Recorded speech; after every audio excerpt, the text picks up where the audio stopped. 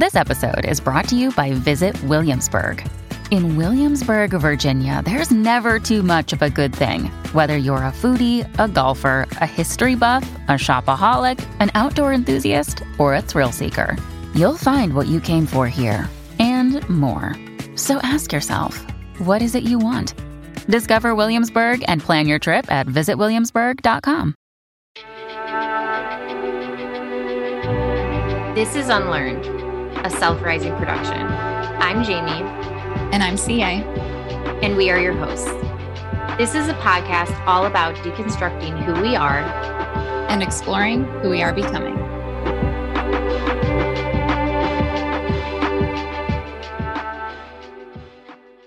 Hi, we're here. Hi. Let's Cheers. go. What are we talking about? Cheers. I was just joking about the mug thing, about how we have weird obsessions with mugs. All right, shout out. Yes. Find us later online and social media. I'll post about this when the episode drops about, do you have a weird thing about mugs? The hold, the texture, the weight and the shape. And this is even too round for me. This is too much for me, but I was going to say, this is it. kind of my favorite, is a tall, slender. Right. That's if I had to choose, that's my very favorite. There are other shapes that I like, but tall, slender is like, chef's I didn't kiss. know that about you. And also I'm laughing because these people who are listening to this on the podcast are like, what is this? Slender? Yeah. Okay. You get it. Slender cups, wide cups. You get it. Okay. Anyways, so we are talking today about self-doubt and self-trust. Yeah, because I think we were talking about that a little last time, is establishing a sense of self-trust and in figuring out how to even begin that work. The very first thing that you're going to get hit with is all the doubts that exist inside of you. And so trying to weed your way through that thicket is a job. Right. Okay. Because if you think about how self-advocacy ties into this, right? So we're talking about when we're trying to establish the beginning stages of self-growth and the beginning stages of really coming to be who you really are, right? Mm-hmm. In order to be who you really are, your authentic self, right?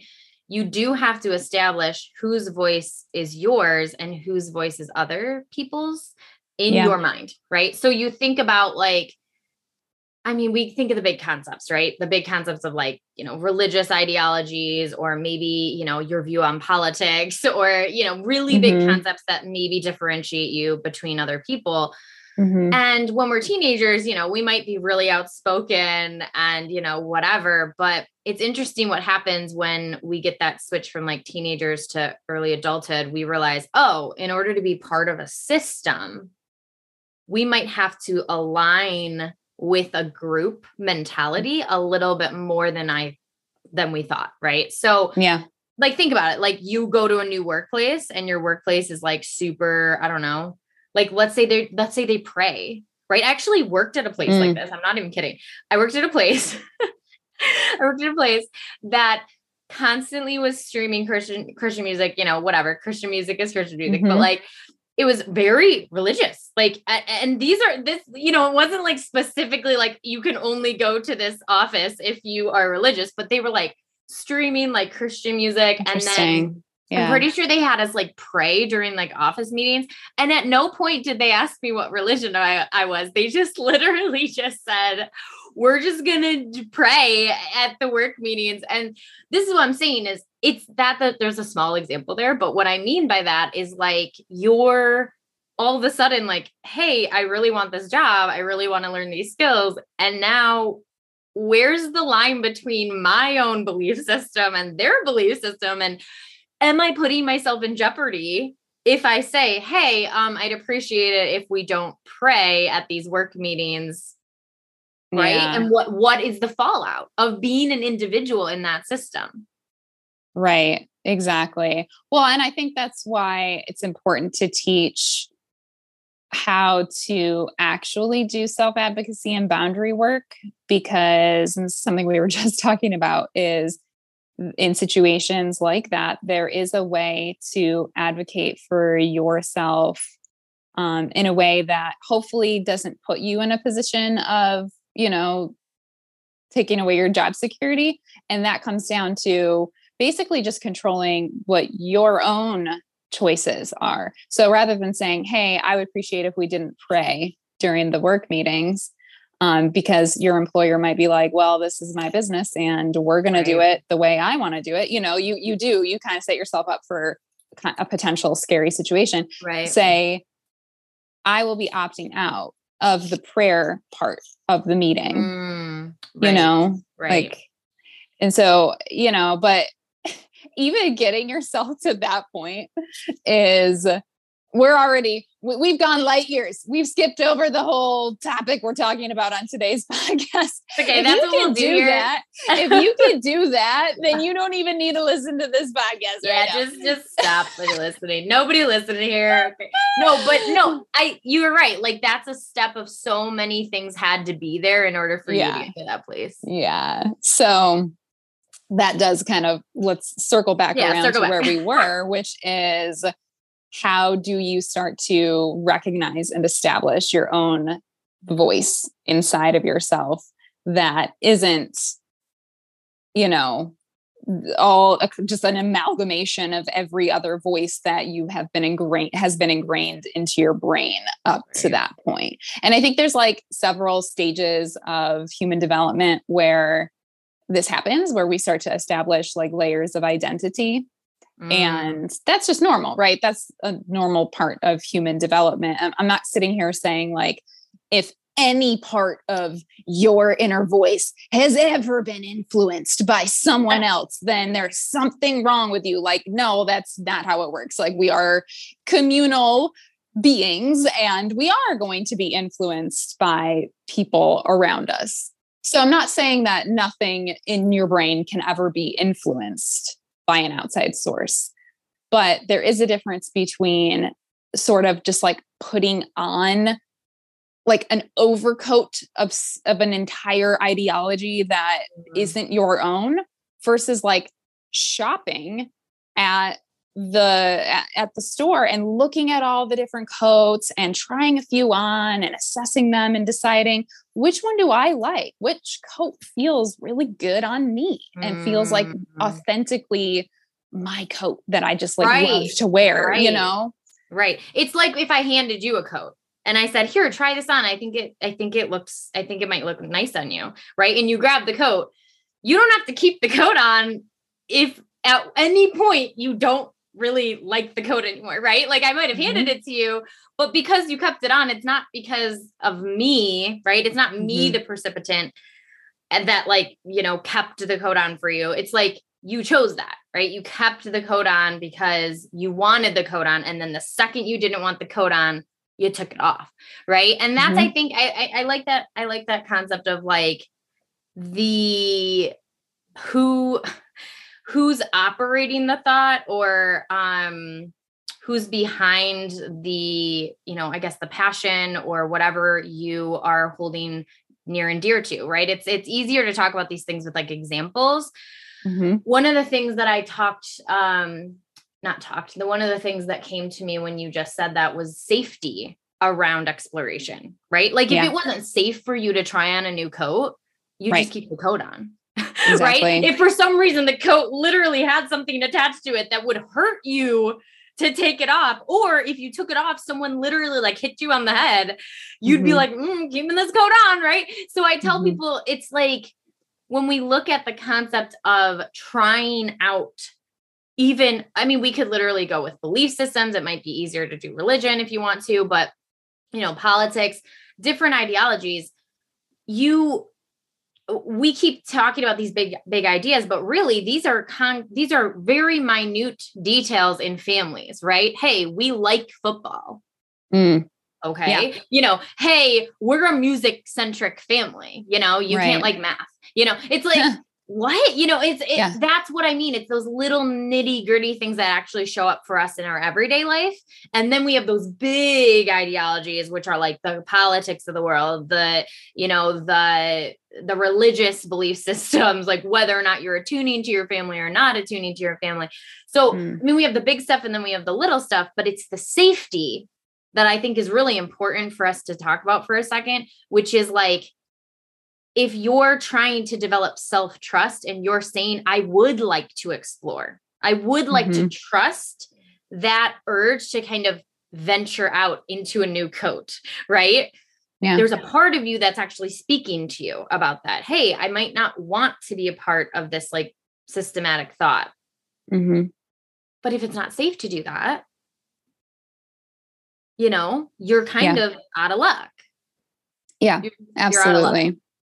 Well, and I think, and that's how people do get stuck wearing coats that they don't like for an extremely long time because of that sense of safety. And that, you know, and a lot of it does come from family systems or church community systems that establish from the get-go. And then like in all these subtle, insidious ways throughout like your entire time in that system of what they think about people who don't wear that coat. Right. What are they telling us about the otherness? Yeah. And so if That's you ever make an observation about somebody else's red leather coat and they go, oh, don't you know about people who wear red leather coats? Red leather, yellow leather. We're yellow leather people. We wear blue wool, not red leather. And I wish I was joking, but I'm not, because like that actually is how it goes a lot of the times in these family and church systems and in really like high control employer systems where there is a strong sense of identity that you are not allowed to deviate from.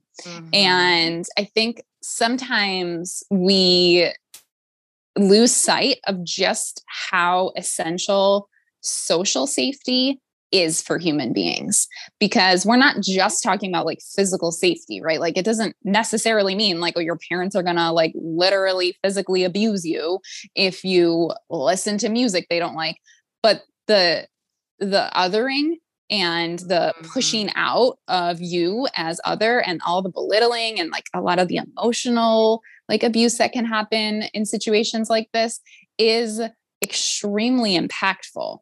And so like if you're listening to this and you've experienced this, I'm sure you're not only nodding along right now, because if you can't even feel safe with your own thoughts, if your thoughts feel like a threat to your safety, right, that is it's so unpeaceful. It's so difficult to live in that. And so because it's so painful to feel that sensation of, I can't even think like that, or I start to feel unsafe, then you're going to just repress so that you can avoid that feeling, because that feeling is scary. I think you're definitely onto something, because if you think about, it actually reminds me of a couple episodes back when we were talking about the consent or re-traumatization, when we try to practice that stuff, is that when our thoughts feel like a threat, engaging with those thoughts feel like we're getting re-traumatized. Right. And that's the thing is, we're not wanting, our folks to be traumatized, but it's more or less like you almost have to look at what the nature of your thoughts are, right? Is there a nature of your thoughts that are like, hey, that's going to make you an other, so we don't get to think about that, right? So if you're like, hey, let's say sexuality, I know we keep talking about the religious stuff, but like sexuality, like, hey, I might be bi, or I might be gay, or I might be lesbian. And like you sit there and let's say, because this is happening at all different ages. This is what the beautiful thing about like some of the social media stuff is, like, I'm seeing people like claim parts of their sexuality that they've literally ignored for decades. And I'm like, what's beautiful, but very painful, is exploring that and realizing that's going to make me other, right? So if you're sitting there in your mind and you are just like chilling with your thoughts, and all of a sudden you're like, hey, maybe this feeling is actually like an attraction to an opposite gender that I've never allowed myself to explore. Yeah. What does that feel like? Probably terrifying, because if you are anchored in a system, this is a perfect example actually, because think about like family system, right? if I'm anchored in a system with children and a spouse, whether that's a man or a wife or whoever it is on each gender, like you're sitting there, what am I supposed to do with that information? Right. Or it just feels scary because you're just like, wait, do I claim my identity and then maybe just kind of chill and say I'm okay? Or do I actually go further and try to explore this and like do it in a very healthy way and like communicate that? I mean, that is really, really, really painful, but you have to sit with the idea long enough. And that can feel like a threat. It can feel like a threat to your own safety of the environment that you created.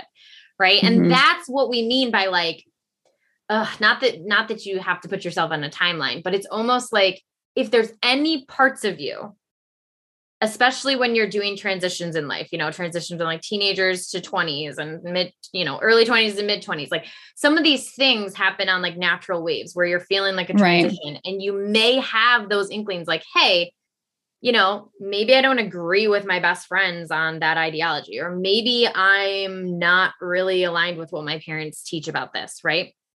And then what you were saying, if you keep kind of pushing it back, what ends up happening is you start constructing a life that may not be completely aligned with what you really are deep within you.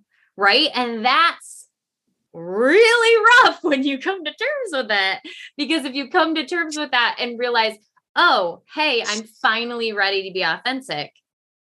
What has to happen is a crap set, like a lot of pain and a lot of deconstruction. And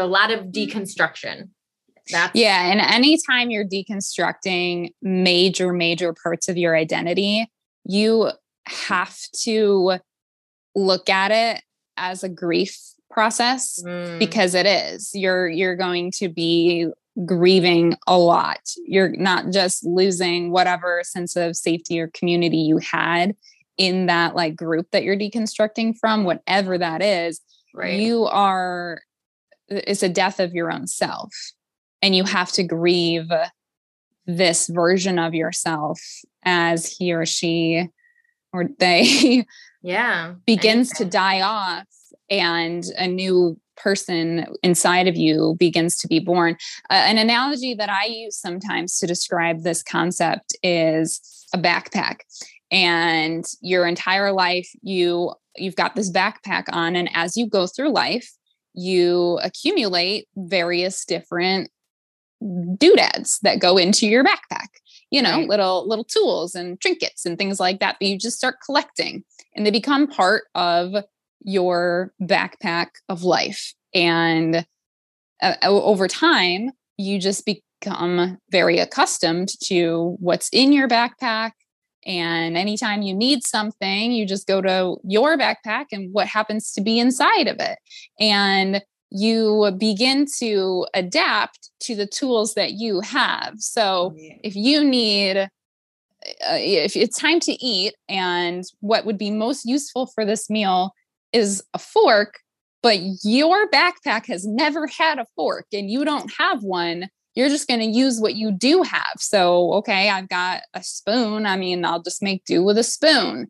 And that just becomes your normal and you don't even think to question it at a certain point. But if you can allow that, if you can allow yourself to ask some questions and maybe start observing the types of tools that other people have in their backpacks, then what you can do is you can have a process, and it doesn't have to be, it's always going to be grief. There's always going to be some things that are painful to let go of, but it can be cathartic and healing and a process, right? It doesn't have to all happen overnight. You don't have to completely hyper focus on it, but you can take your time kind of like sifting through your backpack and just taking items out one at a time and sort of saying, is this useful to me?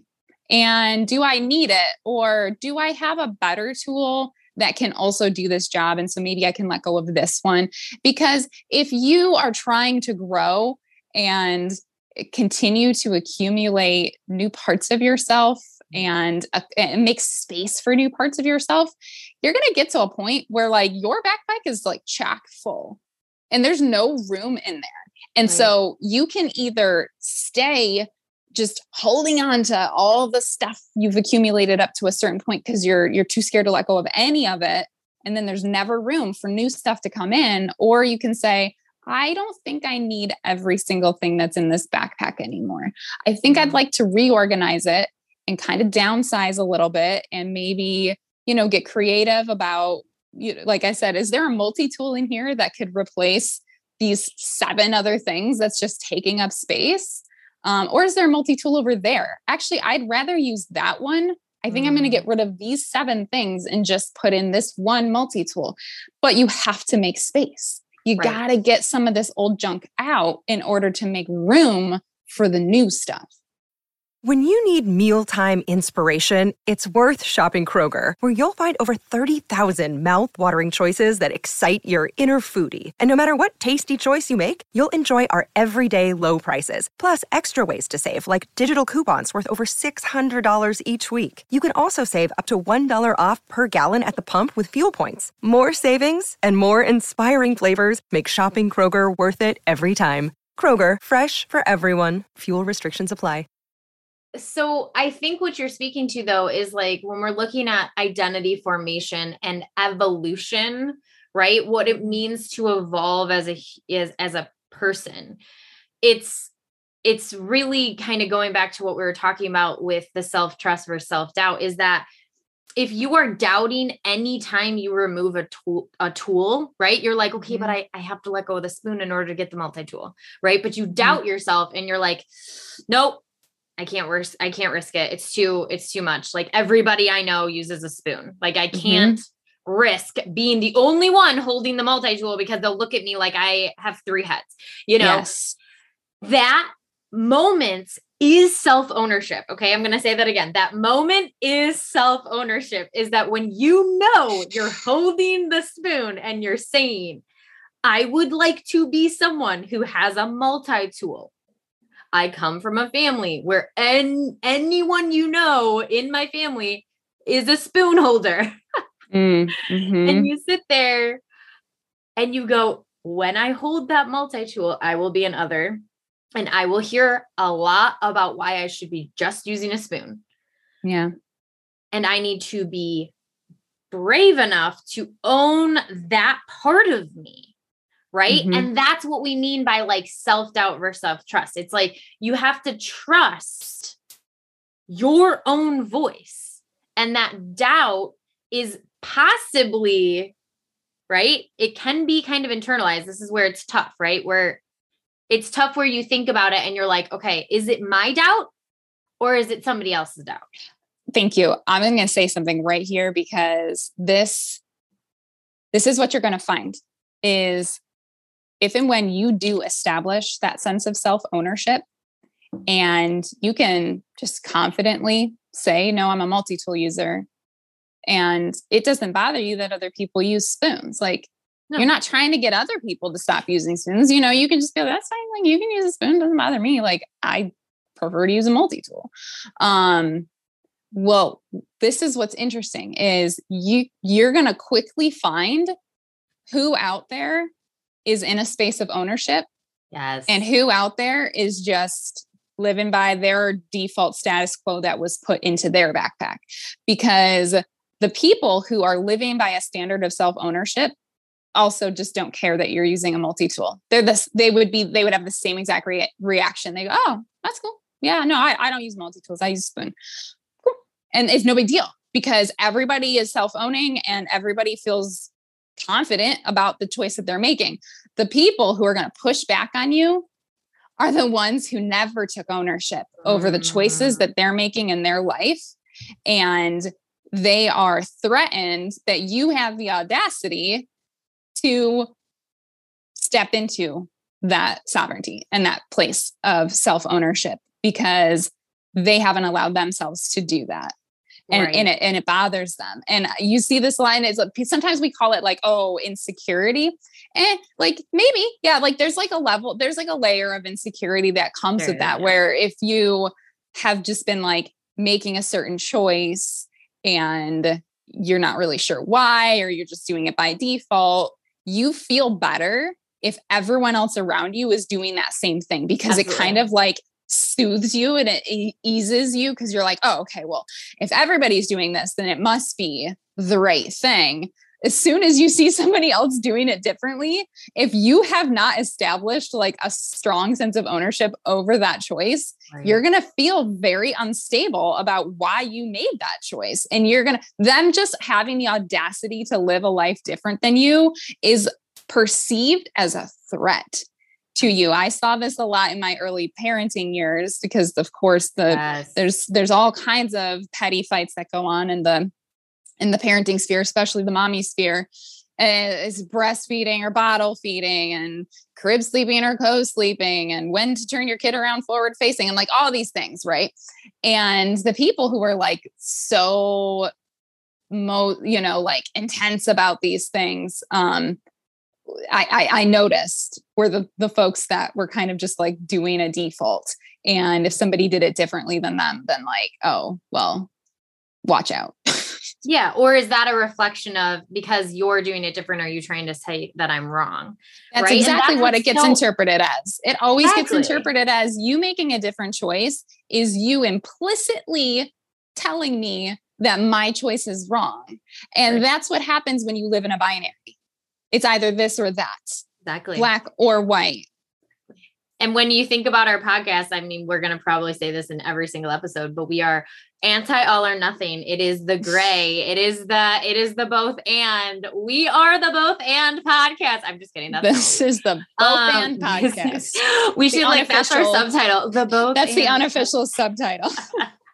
No, but it is important to not have an all or nothing thought process when we are thinking about making decisions that create otherness. It's what kept coming up to me is my autonomy is not a threat to your own. My growth is not a threat to your own growth. My successes are not a threat to your own success. Like all of these things, we see our best friends start working out and then we're like, oh God, I never work out. And it's like, okay, but my own physical wellness and movement is not a threat to your own health and wellness, right? Mm-hmm. It's just, it's almost perceived as, oh, well, if they're going to do it, then I need to do it. And it's like, well, first of all, one of the things that comes with self-ownership and the balance between trusting yourself is that question. Okay. So let's say me and you, right? I start working out 5 days a week and you start being like, oh, cool. Like Jamie's really going into it. She's trying to get into shape. Cool.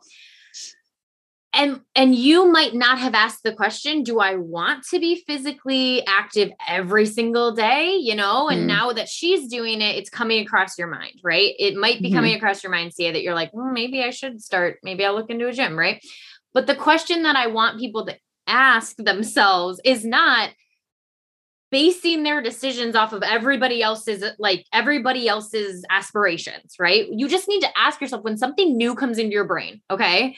Like, your best friend starts working out and you ask yourself, well, I mean, maybe I should. Ask the question, if I make that decision, can I fully own that decision? Is that fully my own decision? Is that an autonomous decision? Because the thing is when you sit with questions of trying to trust yourself, you have to come to a very humble or rude awakening that there might be a part of you that's like, no, I don't like working out. I don't like working out. So forcing myself to go to a gym 5 days a week, just like my bestie, is actually going to come from a place of deprecation. I might have to force myself and say, you're a piece of shit. Your best friend's doing it. So you need to do it. You're worthless. So your best friend's going today. So you need to do it. And I go, but that's how we make decisions that are not aligned with ourselves, that don't make it, that create this dissonance. It makes a very, misaligned energy in our life. Right. And that's what we talk about, like trusting literally what decision you have or know, like the things you know about yourself. Okay. If you know that you do not like working out, if that thought has crossed your mind, maybe your brain is saying, hey, I kind of like moving, but I don't like, going on an elliptical for 40 minutes. Definitely. Okay. So now ownership would look like, well, it seems like maybe we're considering being a little more active. Like, what does activity look like in our own story? Okay. So maybe it's, I want to go on a hike and just be outside. Okay. That might be what yours looks like.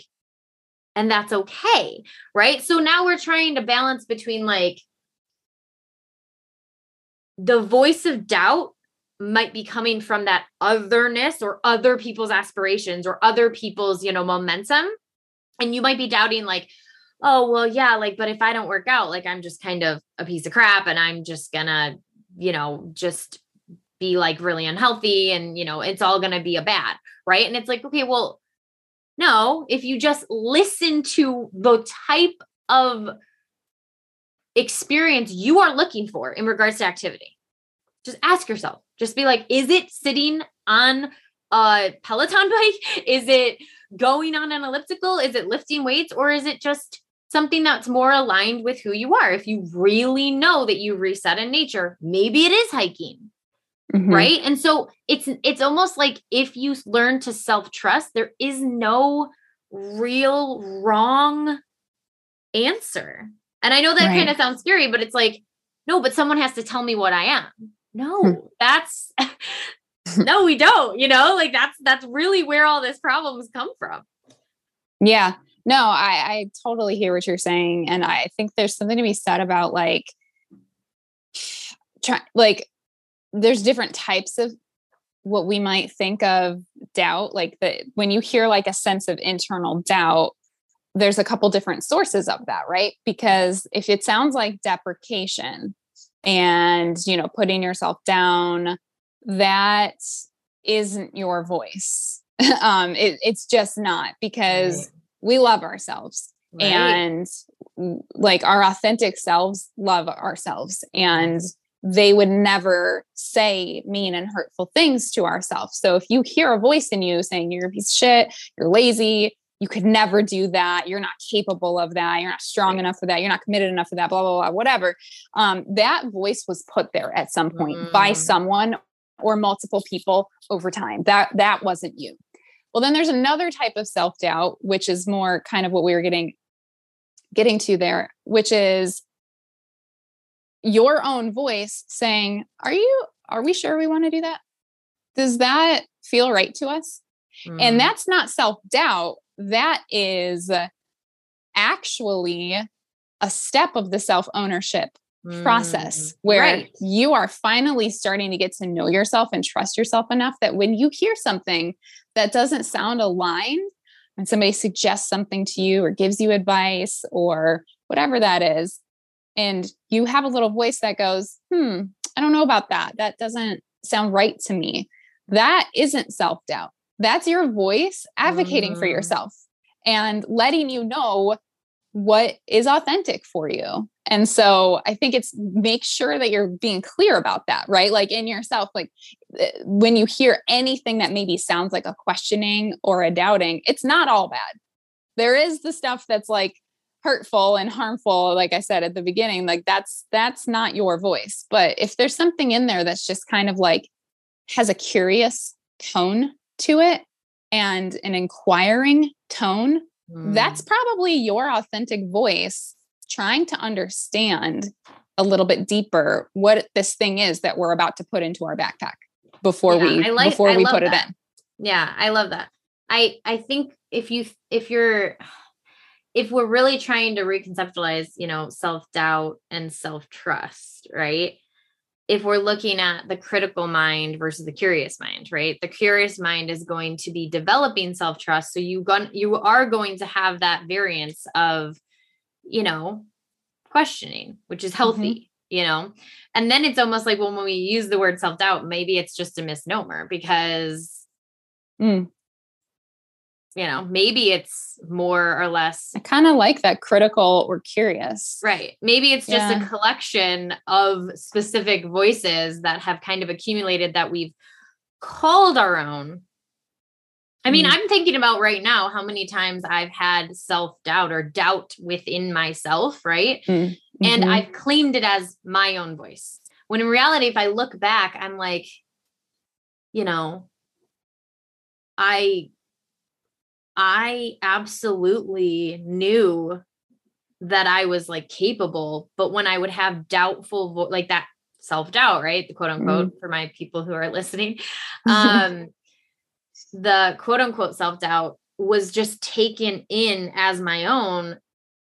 And it was paralleling a point of advocacy that was like, no, you can absolutely do that. You can absolutely do that. You are totally capable of that. And it's countering that other voice that also felt like mine at one point. I guess this is like maybe a testament to that own, you know, learning discernment, like your own discernment of where you are and where others are, right? Where you begin and others end, you know, their voices versus your voices. And it is a moment of allowing that empowered voice or the advocacy voice to really be the one that echoes in our mind, right? Because we are going to have those. And like, this is where I try to be practical. And, you know, we're really about practicality. We don't want to be, you know, forcing people to be doing stuff that just makes, you know, nobody's forced, obviously, but we don't want people to feel as though they have to, you know, shoot the moon and get everything done right away. But if you're thinking about like, I don't know, I mean, yeah, like you really have to sit there and you have to almost sift. You have to sift through the thoughts. And that takes a lot of work. And I don't know. I kind of want to hear your thoughts on this. I think this is where I always come into. Now I'm going to move into the same thing.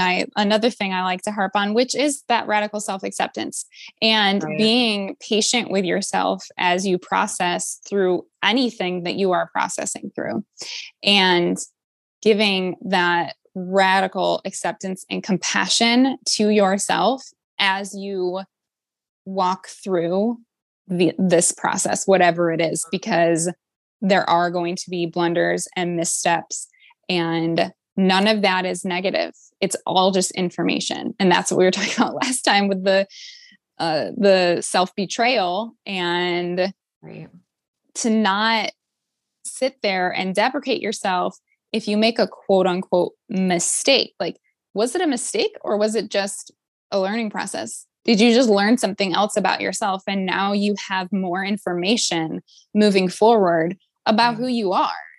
And I think that's what I really want to encourage is patience with yourself and being absolutely just so loving to yourself as you work through this. Because I mean, in the areas of my life that I have been brave enough to open up that backpack and start sifting through and deciding what of this truly belongs to me and what I want to let go of, there were a lot of times throughout those processes where I picked up a tool and went, I really don't want this anymore, but I am too scared to let go of it. So I'm putting it back in. I did a lot for a long time. But if it's an ongoing process, then eventually there's going to be a day where you take that out and you go, I haven't wanted this in my backpack for a really long time, and I'm actually ready to let go of it now. And you feel, and you'll feel, it will feel, the moment will be correct. And you will know that it's okay that you held on to it for as long as you did. And you'll know why. And you can just look at yourself and love yourself and say, I know why we kept it in there for as long as we did. And it's okay that we did. And it's okay to let it go. You know? I love that. I love it. It really speaks to how this work is incredibly difficult. It's incredibly painful. It really does cause a lot of shakeup in our interpersonal relationships. It causes a lot of shakeup in our own relationship with ourselves, because, you know, we're trying to reconstruct who we are. And at the same time, there is this moment of, how would we describe it? There is this moment of like stability when you can just stand on your own 2 feet and say, you know, this is fully my life. Like, this is fully my decision. And it doesn't mean that things are perfect. That's why I try to explain to people about self-growth, is that you are still going to have those traffic jams, and you're still going to have the frustrating conversations with friends and blow ups at family members. You're still going to have those things. And you are also coexisting with that chaos will be a stabilized mind on the other side when someone comes at you and says, absolutely not. You're totally wrong. You're raising your kids wrong. You're doing this, everything you're doing is so chaotic. And I totally disagree with you, right? You can have that blowout fight. And I explain to people, you are not an emotionless being at that moment. You will have your feelings hurt, right? If at any point, one of my family members said, you're a piece of crap mom, and that you're doing a bad job, it will hurt my feelings. And I have developed a very particular set of skills. No, I've developed a very particular set of skills that has given me the anchor to actually sit with that dissonance for a second. And if they look at me and say, why are you giving your child sugar after 7? I can sit there and I can be like, I fully own that decision. I want them to have a treat. I absolutely do not care if you think that that's wrong. I get that, like, you have a specific thing about your family and when they get sugar and when they don't get sugar. That's totally fine. I literally want you to feel like I want you to feel like that is an ownership thing for you. Right. And because you're attacking me and saying, oh my God, what kind of mom would like let their kids go, wild and have all the sugar in their body right before bedtime? I would literally have to stand back. I would have to take that blow, and I would have to understand, of course I can advocate for myself, but when I'm driving home from that, conflict, I can sit with that feeling and I can say, is that your Jamie, do you fully own that? Like, do you fully not care whether or not that's perceived as wrong or not? And that moment is the moment of stability. And you are speaking to your authentic self. You are saying, no, I feel confident in that decision. I get that people disagree with me. I feel confident that that is just how I want to run run the show at bedtime every once in a while. And I am totally comfortable with that. That is what we're speaking to. It's that moment of when conflicts come up or when dissonance comes up, right? You are not given them, but you are creating them. You are bolstering them. You are establishing these skills over the course of time that gives you the capacity to ride the wave. That's what we're doing. It's giving you the capacity to ride the wave. And that is self-trust. Yes. I love it. Boom. Defined. Well, that is what we have today, but we will be seeing you soon. Make sure you are subscribing, and we will see you next time. Bye.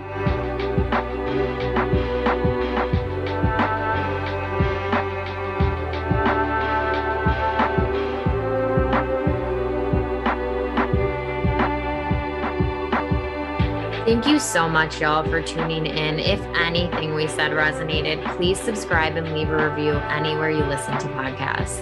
This absolutely helps us grow, and we really do value your voice on this podcast. So if you have anything you'd like to contribute, any tips, any topics, or if you just want to say hi, you can email us at unlearned@recollectedself.com. You can find us on Instagram at The Unlearned Podcast, or individual Instagrams at Recollected Self, and CA's is at Embracing Divergence. You can also find us over on TikTok under those handles. If you want to join our Patreon for $5 a month, you can be our Coffee Fiend Club member. And that's going to give you access to our podcast within a podcast, which is called Unhinged. This is basically where we let loose, completely unedited. We are literally just shooting the breeze, having fun. You can see our full personalities, and it is a blast, honestly. It's pretty fun. So if you want to join us, you can find that at patreon.com/unlearned. And that's it. The last thing I want to tell you is I want you to be brave enough to fight for the person you want to become. And this is how we do the work.